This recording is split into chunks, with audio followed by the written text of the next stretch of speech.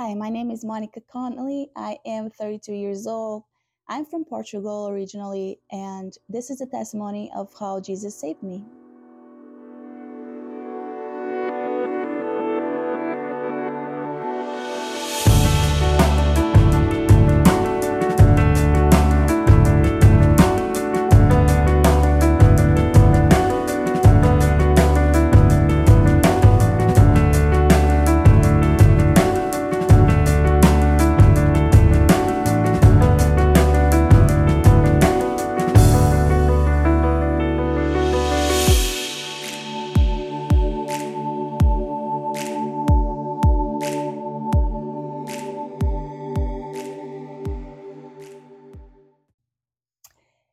Jesus saved me when I was 13 years old, and he saved me from a tsunami. Um, in 2004, December 2004, I was vacationing in Thailand with my parents, and we were at the beach when the 2004 Indian Ocean tsunami or the Boxing Day tsunami hit. This is the deadliest tsunami in history still, almost 20 years later. And I survived without a scratch on me. And my parents, they passed away that day. Uh, a lot happened that day. And it's important that you understand that I was not raised Christian, so none of these things I I could have imagined them. And it took me another 13 years to finally accept them for what they are, rather than just trying to find a logical explanation for the things that I felt and heard and, and thought that day. So me and my parents, we were at the beach that day when the wave struck. And at first, we didn't really, or at least I didn't really understand what was happening. Um, when we got to the beach, there was no water. So when the wave came, because it's not like in the movies, it looks a lot like a normal wave until it's right there next to you, and you realize it's actually the size of maybe a floor. It's not as tall as the movies make it to be. Um, and so we didn't start running away until the water was really close to us. And at first, I was just running away because everyone else was running away. And I thought the water was going to fill the empty space, but it kept going. And then I thought, okay, maybe the water is going to cause some damage here in these resorts that are right on the beach. But then eventually it will stop. But it didn't. It didn't. I don't know when the flip switched, but I get into a survival mode, what I call survival mode. And there's no emotions, there's no feelings, there's no complex thoughts. So, for example, when I was running away, I kept glancing behind my shoulder, and I have a sequence of images in my mind. At first, I have my parents right behind me and lots of people behind them. Then it's just my parents, then it's just my father, and then there's no one, just water. And none of this in the moment meant anything. Or actually, all it meant is that I needed to run faster. And that was it. There was nothing else. Um, but there was also no fear, which I see it as a good thing that there was no fear hindering me. And another thing that survival mode allowed was because I wasn't thinking, whatever thought came to my mind, I just did it without asking, without getting in the way. And this allowed for this voice in my mind to tell me or advise me on what to do, where to take shelter, how to swim when I was eventually swept by the water. Um, so it was guiding me. And I say that I felt no fear. And that's true, except for this one moment when I find myself suddenly out of water. out of the water, and I can see my legs, and I feel very confused. How is it that I can see my legs?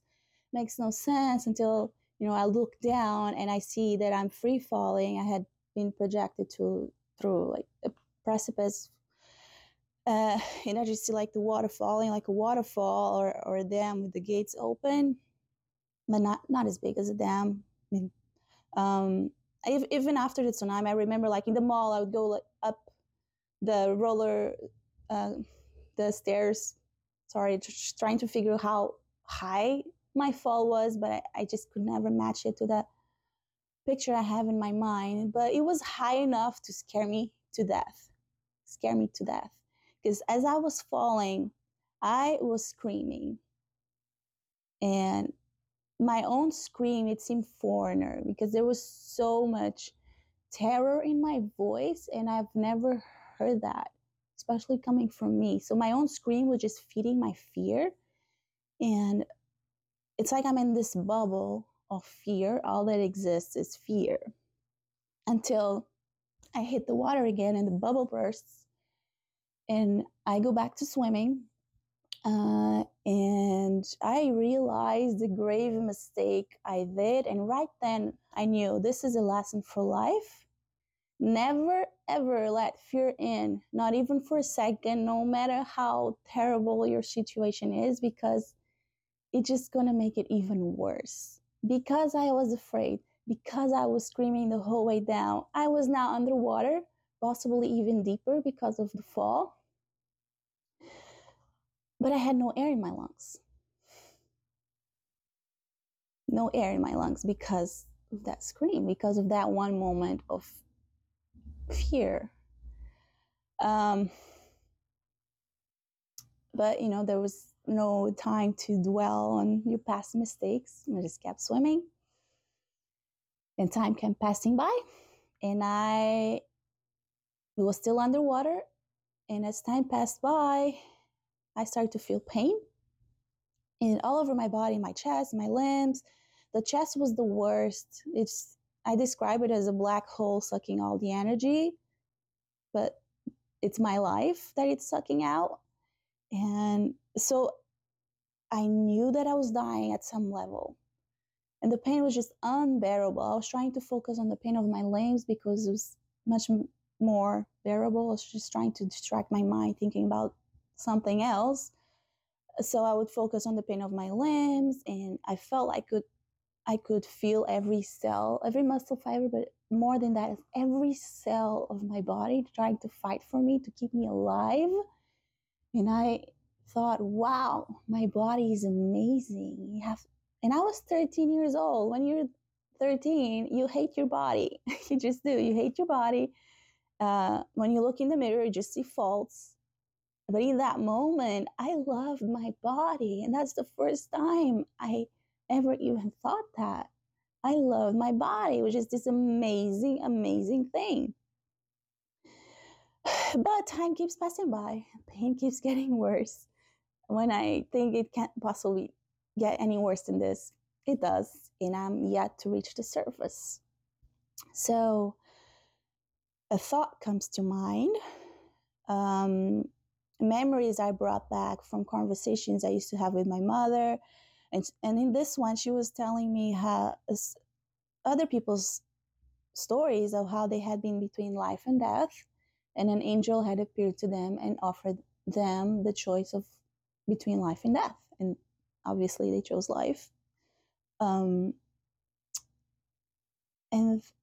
I, for the first time, I addressed this voice that had been guiding me. I could feel it there. I could feel its presence. It was just there, observing and waiting.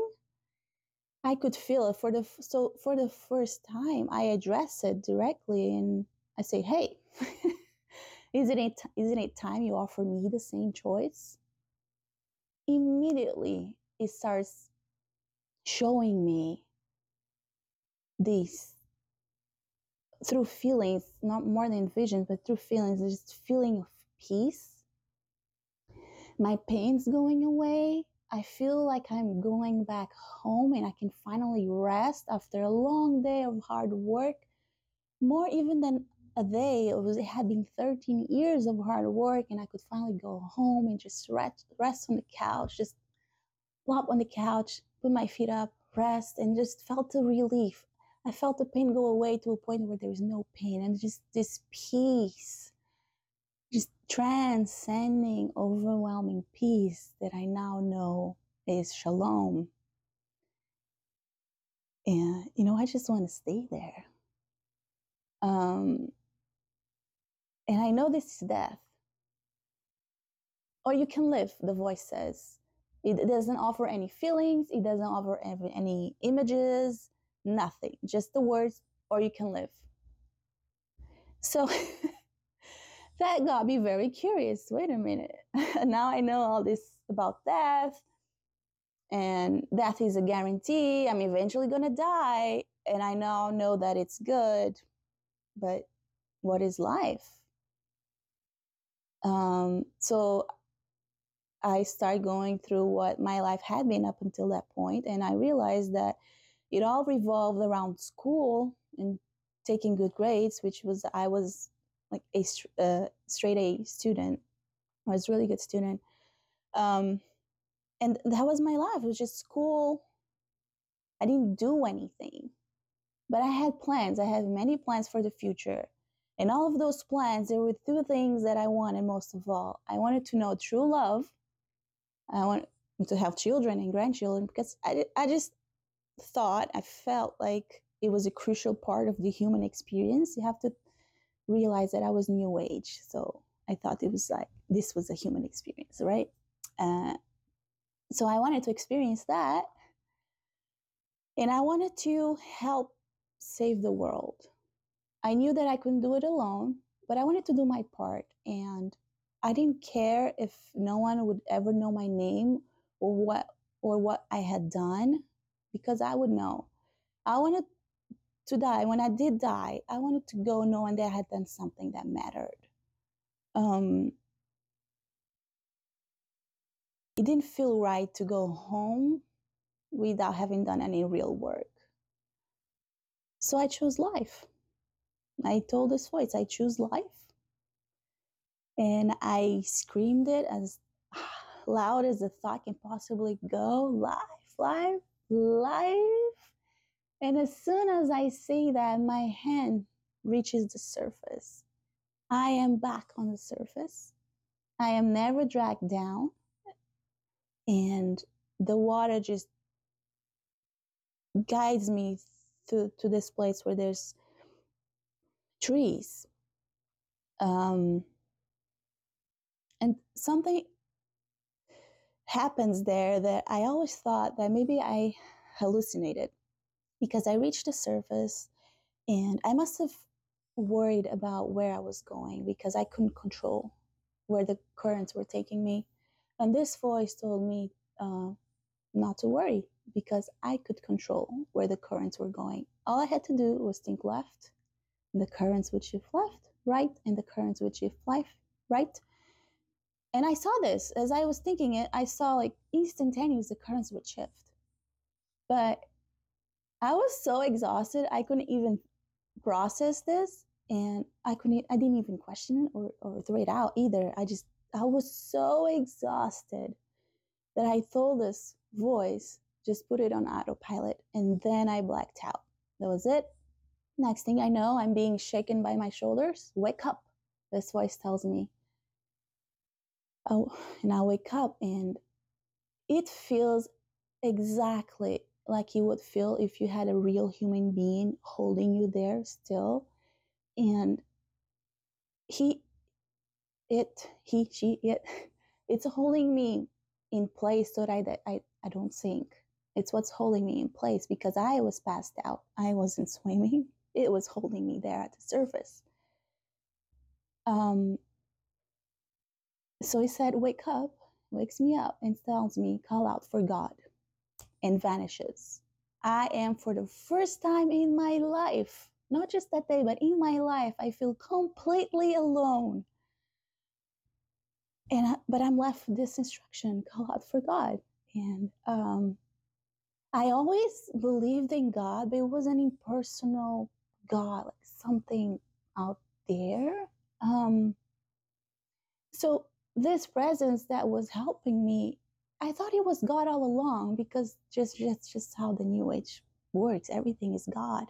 So when he told me to call out for God, it just told me two things. Number one, that was not God. Number two, there is a God that you can call out to. But I fought it eternally. I was like, call out for God, like actually speak to him. Because my God was just, before, he was just so grand and impersonal. He didn't care about a little girl. But I tell myself, well, what do I have to lose? What do I have to lose? I mean, I have nothing and no one. There is absolutely no one around me. I'm absolutely alone. I have no way of saving myself out of this. What do I have to lose? And if this voice that has helped you throughout all this adventure, let's say, has never led you astray, has never failed you, if it tells you to call out for God, you call out for God. Like, what are you waiting for? So I call out for God. And my prayer is very simple: God, save me. And before I can say anything else, I feel the tears building up in my eyes. And I look to my left and I see this cable, a metal cable between two trees. And it's like it's being highlighted to me in the spirit. It's almost like it's shining, right? And as I see it, it's at the perfect distance, perfect height for me to just hold on. And but as I laid eyes on it, the word salvation echoed in my mind. Salvation. And of course, at the time I thought, physical salvation, salvation out of this situation. I didn't understand the whole depth that comes with it. Yeah. So I held on to that lifeline. Oof. Eventually, the water starts receding. People start showing up, but no one sees me, no one hears me. I am waving, I am shouting for someone to come take me out of the hole that I was in, because as the water was receding, I thought it would be easier to get out of there, but it actually became harder because all the wreckage that was around me floating, it just consolidated, so it's harder to move. So I needed someone to pull me out. But everyone was wrapped in their own fear bubbles that they couldn't hear me, they couldn't see me. And I knew this because I had been in one not too long ago. So I knew how it felt. It's like, there's just no use. They can't see me, they can't hear me. I need to get out of here by myself. As I'm thinking, there's this man very far away. He spots me, but he tells me that he's going to the beach, towards the beach, getting someone else, saving someone else out there, and then he'll come back for me. But I don't want to wait. I can't wait. I just urgency. I need to get out now. So I just hold on to that cable that was right there, and I pull myself up. And I was a girl that could not do a single pull up. I still can't do a pull up. It wasn't my own strength. It wasn't my strength. As I was holding on to that cable to begin with, I felt someone's arms getting inside mine to give me strength to hold on. So I had, you could say, supernatural strength at that point. So I get myself out and take a few steps, and I'm on dry land. So I understand why that man was telling me to wait, because he was going further down the beach, because I was so close to dry land, I didn't even know it until I got out. I take a moment to look around, and eventually this man comes. And I remember thinking that his eyes looked angelic. I don't know if it was or not.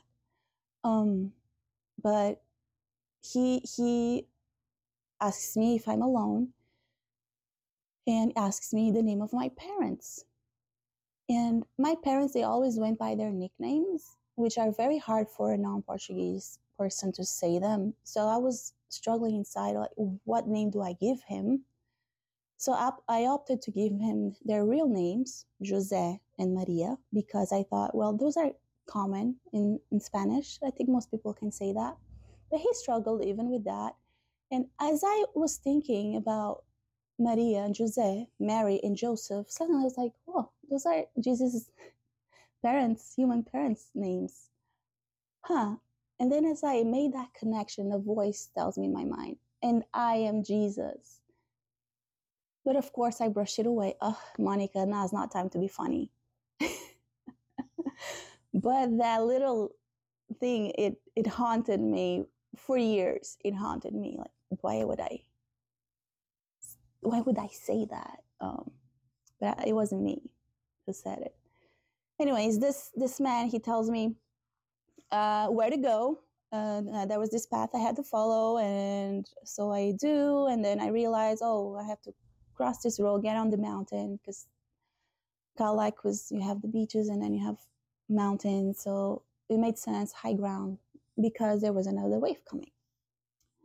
In the mountain is where another.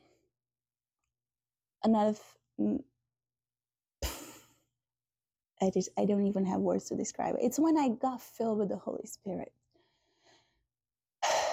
I am at this point very high up in the mountain because I just didn't feel safe to stay at the base. I wanted to be up there. Eventually, I reach the highest group of people that I can see, the highest in the mountain.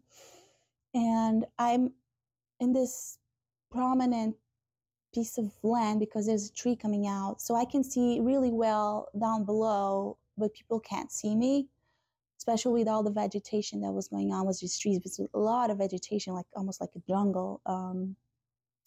And I have the privilege to see a father reunite with his daughter right there in front of me.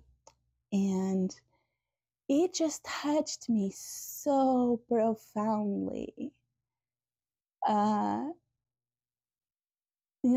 love, the relief of that father.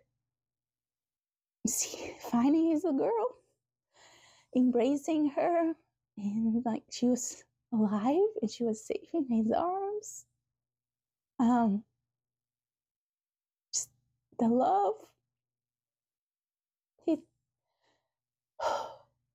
He was everything.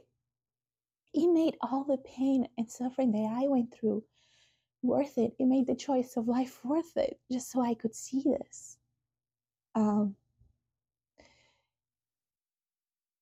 And more than that, I thought to myself, no, I would take upon myself the whole suffering, all the suffering and pain of the whole entire world upon myself. If that's what it took for them to be together, it was all about the two of them. It's like if they weren't together, the whole universe would just disintegrate. It wouldn't make any sense to even exist. They were it. They were the point of it all. So I would have laid my life for them, but I would have taken the whole pain and suffering of the whole entire world upon myself. And when I think this, immediately I realize someone already did that. Jesus already did this. But it wasn't just for one father and daughter, it was for all of us. Because that's what it took. That's exactly what it took. And he did that. And in that moment, so growing up until this moment in this mountain of Kalat, I felt like I was living in a beautiful garden because my life, it was a good life. You could even say it was a perfect life. But I could tell there was something missing. And it felt like I was living in this beautiful garden, but I was inside a glass box. So I could see the love, which is why I asked to know true love, because I could see it. I knew my parents loved me, but I just couldn't feel it completely. It was just something there, like a glass mirror, because I could see it, but I couldn't touch it. I couldn't smell it. I couldn't feel the breeze of this beautiful garden. There was just something there. And it's in this moment, seeing this father and daughter, that the glass breaks. The glass breaks, and for the first time, I feel that love inside me. And I also understand why, at this point, I had encountered 3 people, that 2 or 3 people now, that just told me to wait because they were going towards the beach. They were always going towards the beach, saving someone else and not me. And I was like, just save me, take me out of here. But everyone, all of those people, they were going towards the beach to save someone that might not even be there. And now I understood why. This was selfless love, and this was true love. This is the very thing I asked for. This is why I wanted to live, so I could experience true love. And God was wasting no time at all. Right then and there, the mountain of Kalak, He showed me true love, the truest love there is. And that's the love of Jesus. And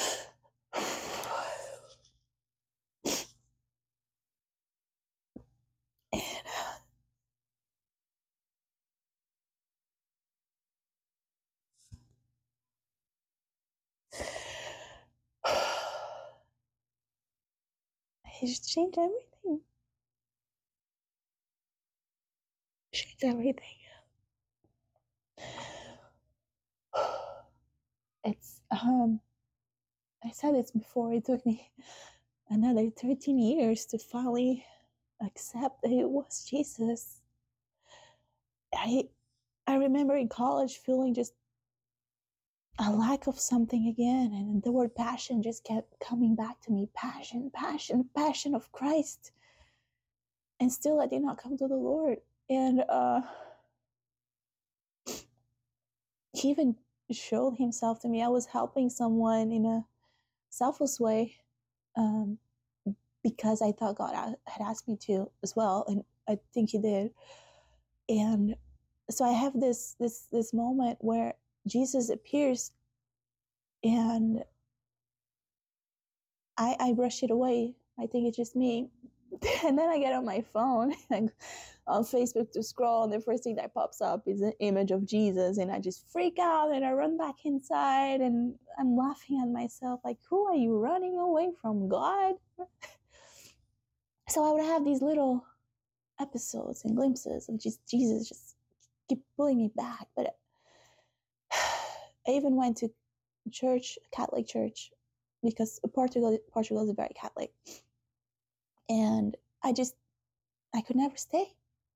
It wasn't until I moved to the United States, 2017, to Texas, a small town in Texas, in a very small church, Pentecostal church, that I thought to myself, I found it again. I found it. I found it. I was trying not to cry during worship, and that was the beginning of my walk, of my acceptance of Jesus. I used to think to myself, even like, why so much resistance to just the name of Jesus? Why this resistance? Who told you that? Who put that in you? You know the truth. I know the truth. Jesus saved me. Jesus saved me. And God answered my prayer. He showed me true love, the love of Jesus, the love of a husband, and the love I have for my children. I have 2 children now. And my whole life since has just been one lesson of love after another. And this process was very slow in the beginning, but these past 2 years, the process just accelerated. And I think a lot of it is related to my book, because in the mountains of Cal, like I felt like I had to write a book. I have to tell this story. I had to share my testimony, and that's all God asked of me, was to share my testimony. So that's what I've been doing now through my book, through sharing my testimony to whoever wants to hear it. And that's it. I don't know what the Lord has planned for me. I don't know what the next step is. I'm still learning to surrender, and I'll just go wherever He calls me. The day that my book got published, as I kneeled down in worship and crying, God spoke to me again, very clearly. He told me, I was listening to this song called, well, I don't know if I can say it. It's called Oceans. It's a song that I relate to because those verses, they're not metaphors to me. They're my story, except for this one that says, walking on water. I didn't walk on water. And then God just jokingly, but not really, He tells me, you didn't know that was an option back then, did you? So I just start laughing. I'll go from sobbing to laughing.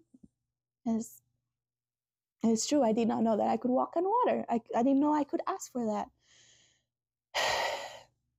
And God pointed out, yeah, there's a lot of people that don't know they can walk on water. They don't know that they cannot call out for God and that God will save them. So,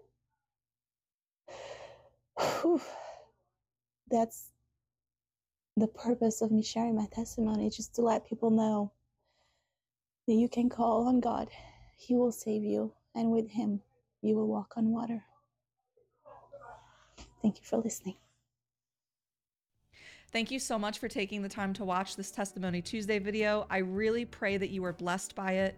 Give the video a thumbs up and subscribe to the Heaven and Healing podcast channel if you haven't already. We go live on this channel every Wednesday night at 8 p.m. Central Time. So set your notification bell and come back and see us really soon.